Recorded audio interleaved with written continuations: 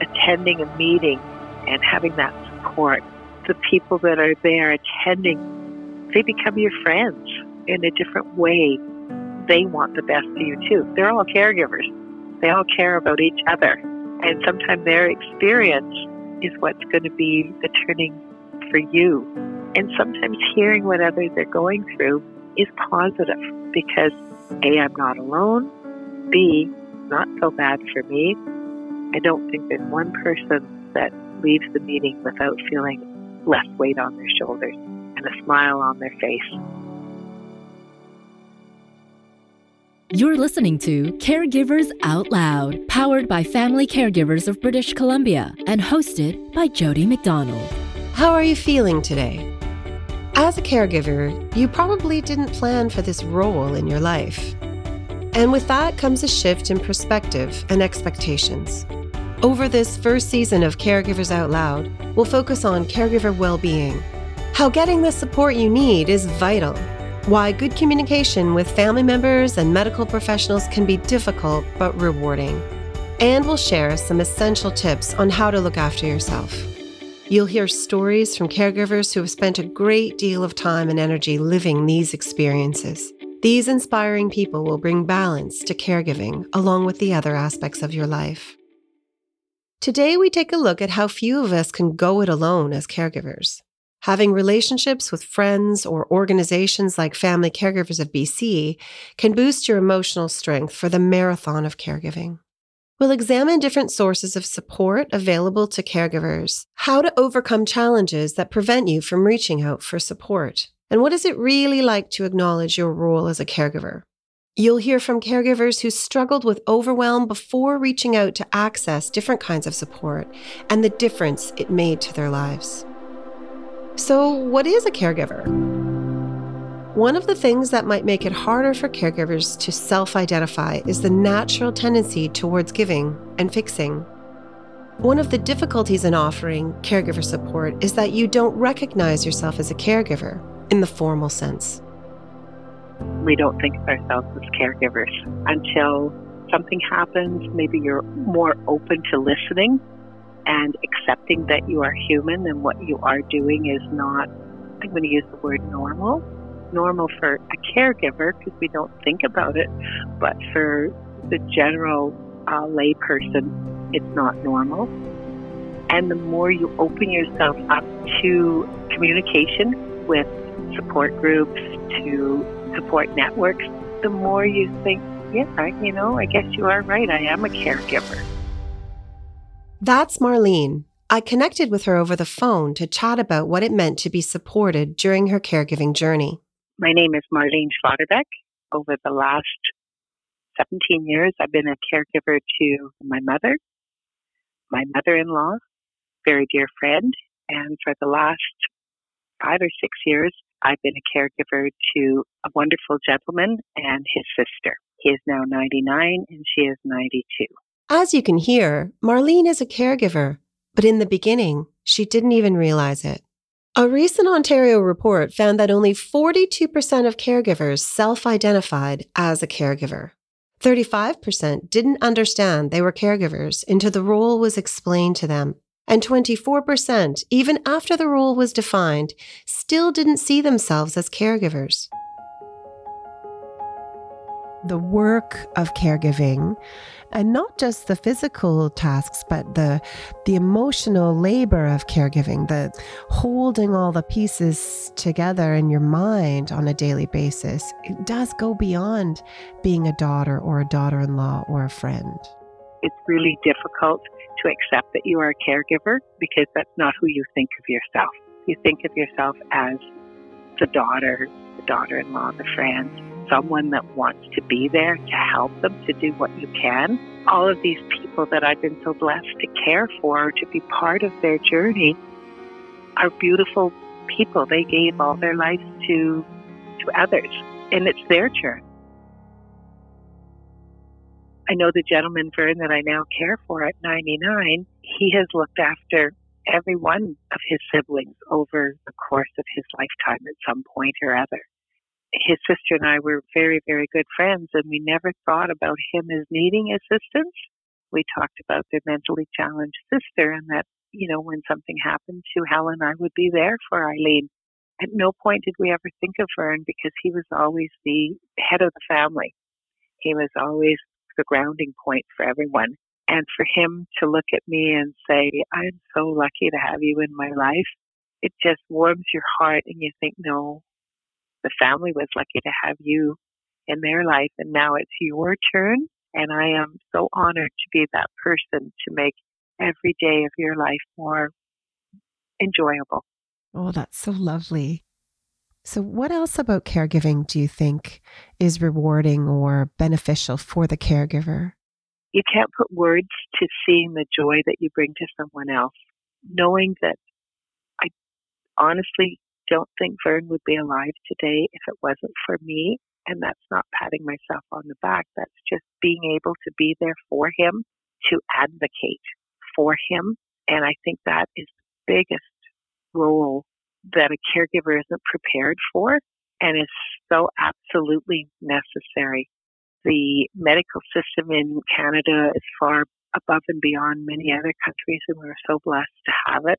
However, it has its faults as well. Overwork, understaffed.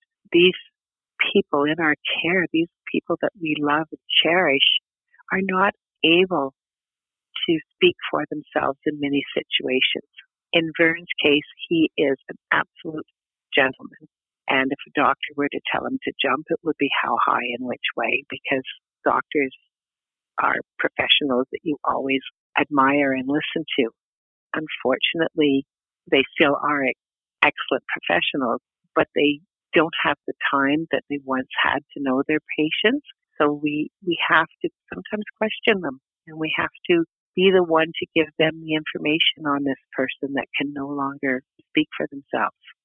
And what I hear you saying, Marlene, is how much you value Vern as a person. And that part of the role of caregiving is for you to sort of be a bridge and an advocate for medical professionals to also see his value as a person. That is so well said. And I think for all caregivers, it's really important to know you're speaking on their behalf, not necessarily for them. I always take the time to speak with Vern to let him know what is going on. And what do you think would be the right way to handle this? What would make you happy? Get his feedback, because it's about him. And in the end, he's the one that's being affected. I will take what he says and either adapt it or maybe add to it to what I feel is overall beneficial to him. But at no point do I ever forget it's about him and he has a say in his life. And he needs to be made aware of what's happening and kept up to date on things. So often we get so wrapped up into the role of taking care of this individual that we forget to bring them in on the conversations or keep them up to date on what's happening. Being an advocate for the person you're caring for can be rewarding. You bring knowledge to the care team that they might not otherwise have. But like the over 1 million caregivers in BC, many are not currently accessing any kind of caregiver support, whether it's education, such as learning a different understanding of communication skills, or even that of emotional support. It wasn't until the pressure of caregiving brought Marlene to her lowest point that she was given a nudge to recognize her role as a caregiver and accept support. Vern was in independent living, and one of the management could see that I was failing. Emotionally, physically, I was on the verge of emotional breakdown. And she stopped me and she said, "Hey, Marlene, I have something that I think would be of interest to you." She handed me a Caregiver Connection, one of your newsletters. She said, "I think you'd be very interested in this. They have a support group, and I think it would benefit you of going." "Oh, thank you so much. I really appreciate that. Yeah, okay. I'll look into it." As I walk away, and in my mind, it's like, how on earth am I going to add something else to my life? There's no way I can do that. I don't have the time. And I'm like, okay, well, that was really sweet of her. I appreciate it, but, we'll put that on the back burner. Well, as I said, I also care for Vern's sister. who had been in care for 20 some years at the same facility. Everything was smooth. Now, Eileen had to move into full care, which was a huge change. And I'm like, oh my goodness, how am I going to cope with this? How am I going to be here every day for Vern and be there for Eileen? So Vern and I discussed it. So I am going to attend family council meetings because I can't be there every day for Eileen, but I can be there and learn what's going on.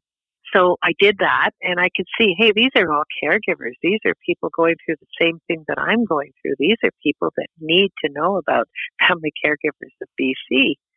So I brought it up at a meeting. Well, how can you talk about something if you don't have the foundation? So I said, oh, there's a meeting coming up, and I'm going to attend the meeting, so I'll come back and share what I've learned with everyone. And that's why I attended the meeting, not for myself, but to share information with others.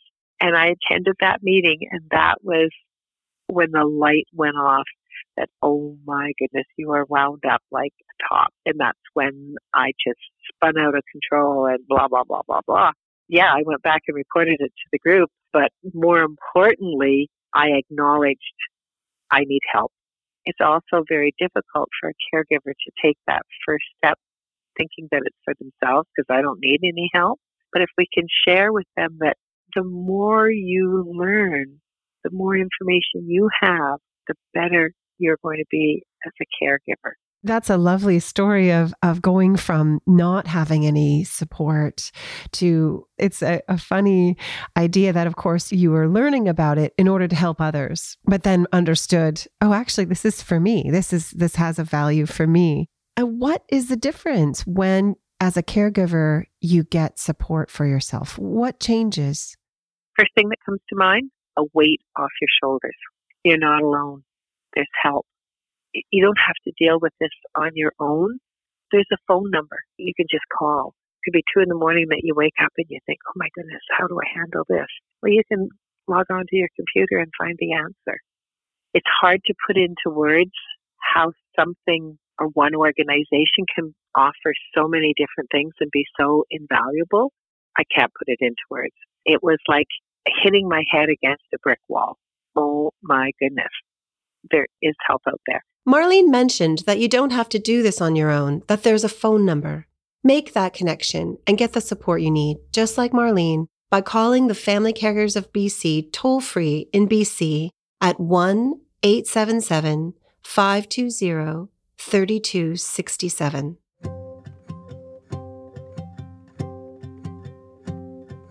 Support networks offer a chance for your feelings to be seen, heard, and validated. You can talk more easily with other caregivers about things you may struggle to share with healthcare providers or the person you're caring for. Going it alone without a support network can leave you feeling overwhelmed. Ben has heard firsthand many stories of overwhelm shared by caregivers who struggled alone before finding support from a group. My name is Ben Ziegler, and I am a support group facilitator with the Family Caregivers of BC. Mostly I facilitate men's support group. So that's a support group of men only who are also family caregivers. Years ago, I was a part-time caregiver for both of my parents, and they didn't live together. So there was different aspects that I became familiar with. They've both since passed away. When I reflect back on it, I think of all the challenges I had and how hard it is to deal with the system. And I had no support. Well, I had sibling support and I had some, friends or whatever, but there was no formal organization supporting me. And so 5 or 6 years ago, I heard about a volunteering opportunity with the Family Caregivers of BC, and I thought, wow, I'm going to give back because I sure wish there'd been something like that out there. So I haven't looked back. Certainly, people who end up in the caregiving role, it often comes all of a sudden, and they overwhelm and stress hits all of a sudden, and inevitably they're in react mode until they get a handle on things or try get some stability back in their lives. So you mentioned earlier the word overwhelm. Do you find that that's a common experience that caregivers have? Maybe overwhelm. I'm not sure if that's the best word necessarily, but most people who come into caregiving role, it's not something they were trained for. It's sort of something that's just come their way, or they felt compelled to become a caregiver. It's something new.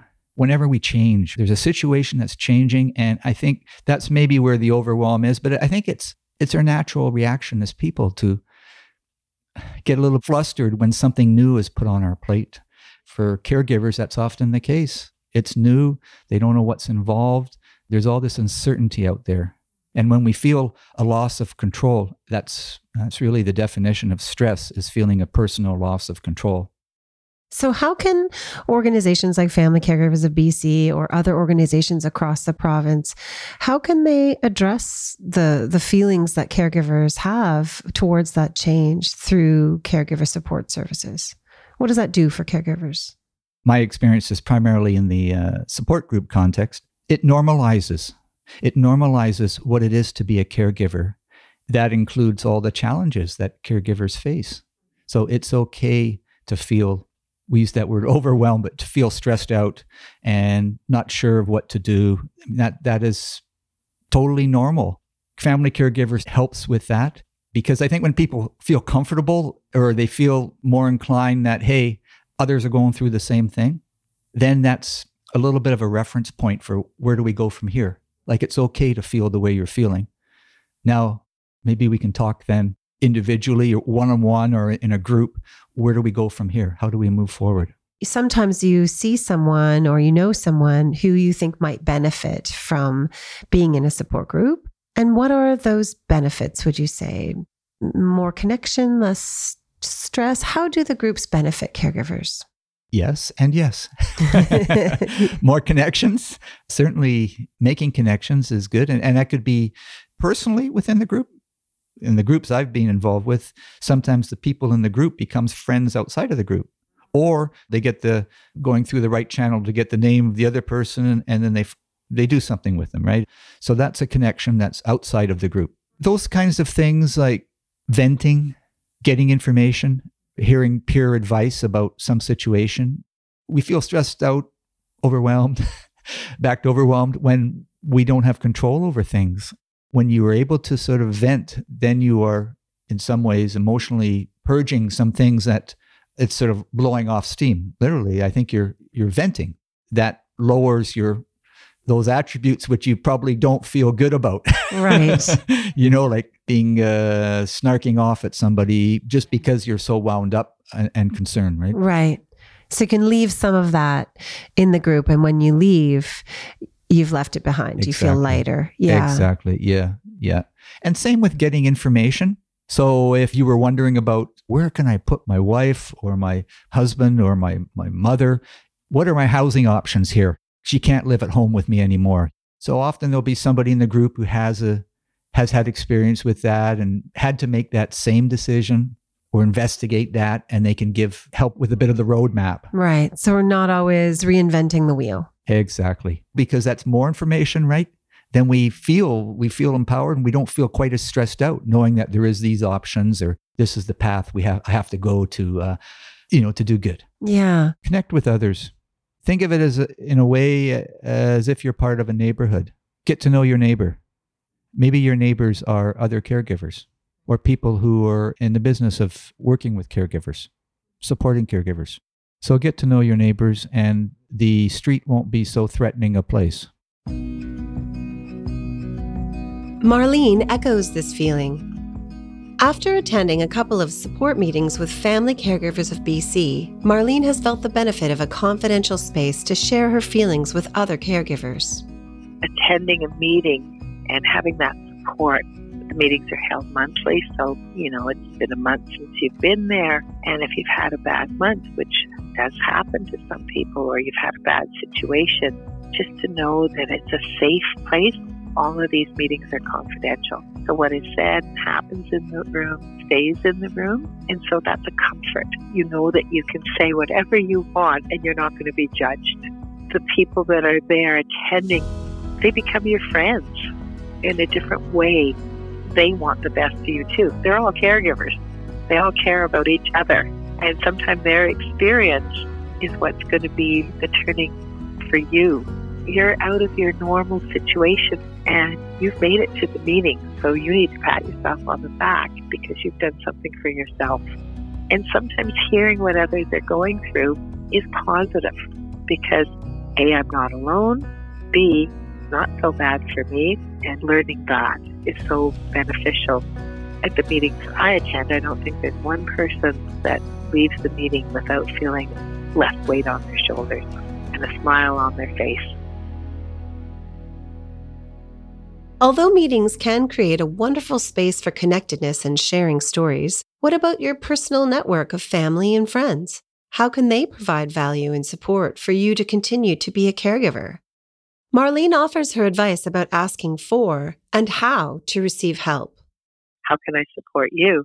That's really important as a caregiver to be able to ask for help. And so often someone will say, well, is there anything I can do for you? Do they mean it or not? It doesn't matter. They've asked the question. It's up to you to say yes or no. So I think it's really important to have a little notepad and make little notes of things that people could do for you. Because if somebody says, is there anything I can do for you? If you keep saying no, thank you, but they're not going to ask anymore. So I think it's important to think, these people have asked. I should accept it. And I should take it seriously. What if they actually mean it? Because I think a lot of the time they do, but they don't necessarily know how to be more specific. Exactly. They don't know what your needs are, what your wants are. But if you have that little notepad handy and as things occur to you, you just write something down, and you can say, oh, thank you for asking. I'm all out of whatever, and I could really use that. Next time you're at the store, would you mind picking that up for me? And then you've opened up another layer of friendship and support for yourself. And now this person feels, oh, I can genuinely help. And next time I go to the store, maybe I'll call them and ask them. You've opened up a whole new avenue of communication. Yes. And what you're speaking to there, Marlene, is the fact that it's actually maybe the caregiver's responsibility to know what they want and need and what would actually be supportive. Absolutely. And you can't do that if you're not paying at least a little attention to yourself. Exactly. Know the importance of yourself. Know that the healthier you are mentally and physically, the better you will be able to care for someone else. Taking baby steps at the beginning will go a long way because, again, you don't know if you're going to be a caregiver for weeks or years. And taking immediate care of yourself so that you never get into that totally exhausted state, because once you're in that exhausted state, it's nearly impossible to get out of it. Accepting help from others is so important, and finding a support group. Just because the first support group you go to, if it doesn't give you what you need, that's just one. There's one that's out there for you, and it's really important to take advantage of it and learn. Take the time to read about self-care, about communication. You have to prepare yourself for what the unknown is, and don't be afraid to ask for help. It's human. It takes caregivers to participate in community, and it also takes people to offer that community to the caregivers. If everyone's doing their piece, then caregivers can feel held by community. Marlene and Ben have experienced firsthand both the overwhelm of going it alone as a caregiver and the huge difference it can make when you open up to receive support from your community. As Marlene said at the beginning of the episode, the more you open yourself up to communication with support groups and support networks, the more you think, yes, I guess you're right, I am a caregiver. If you recognize some of the stories shared here today and feel that you or someone you know could benefit from caregiver support, pick up the phone and call toll-free in BC at 1-877-520-3267. You can find out more about the kinds of support available on the Family Caregivers of BC website at familycaregiversbc.ca. Thank you for listening to Caregivers Out Loud, powered by Family Caregivers of British Columbia and produced in partnership with the BC Ministry of Health Patients as Partners Initiative. Hosted by Jody McDonald. Produced and sound edited by Organized Sound Productions. If you like what you're hearing, discover more episodes and find more caregiving resources at familycaregiversbc.ca. And if you find these episodes helpful, please share them with your family and friends who may find it enlightening to hear these stories. And finally, don't forget to subscribe to our show on your favorite podcast listening app so you don't miss an episode. Thank you for listening and taking the time to learn and care for yourself with other caregivers out loud. Next time on Caregivers Out Loud. The foundational piece of that is being able to establish a relationship with at least one healthcare provider who's able to see the evolution of stress and burnout in the caregiver. Honestly, that's 9 times out of 10, that's most likely to happen at the primary care level, because that's where most of the contact is. If the patient is involved with several specialists, that care coordination, the continuity, still in most cases is with the family doctor or nurse practitioner. And so the more you can be part of the encounter so that relationship is established, the less likely things are to go off the rails for either the patient or the caregiver.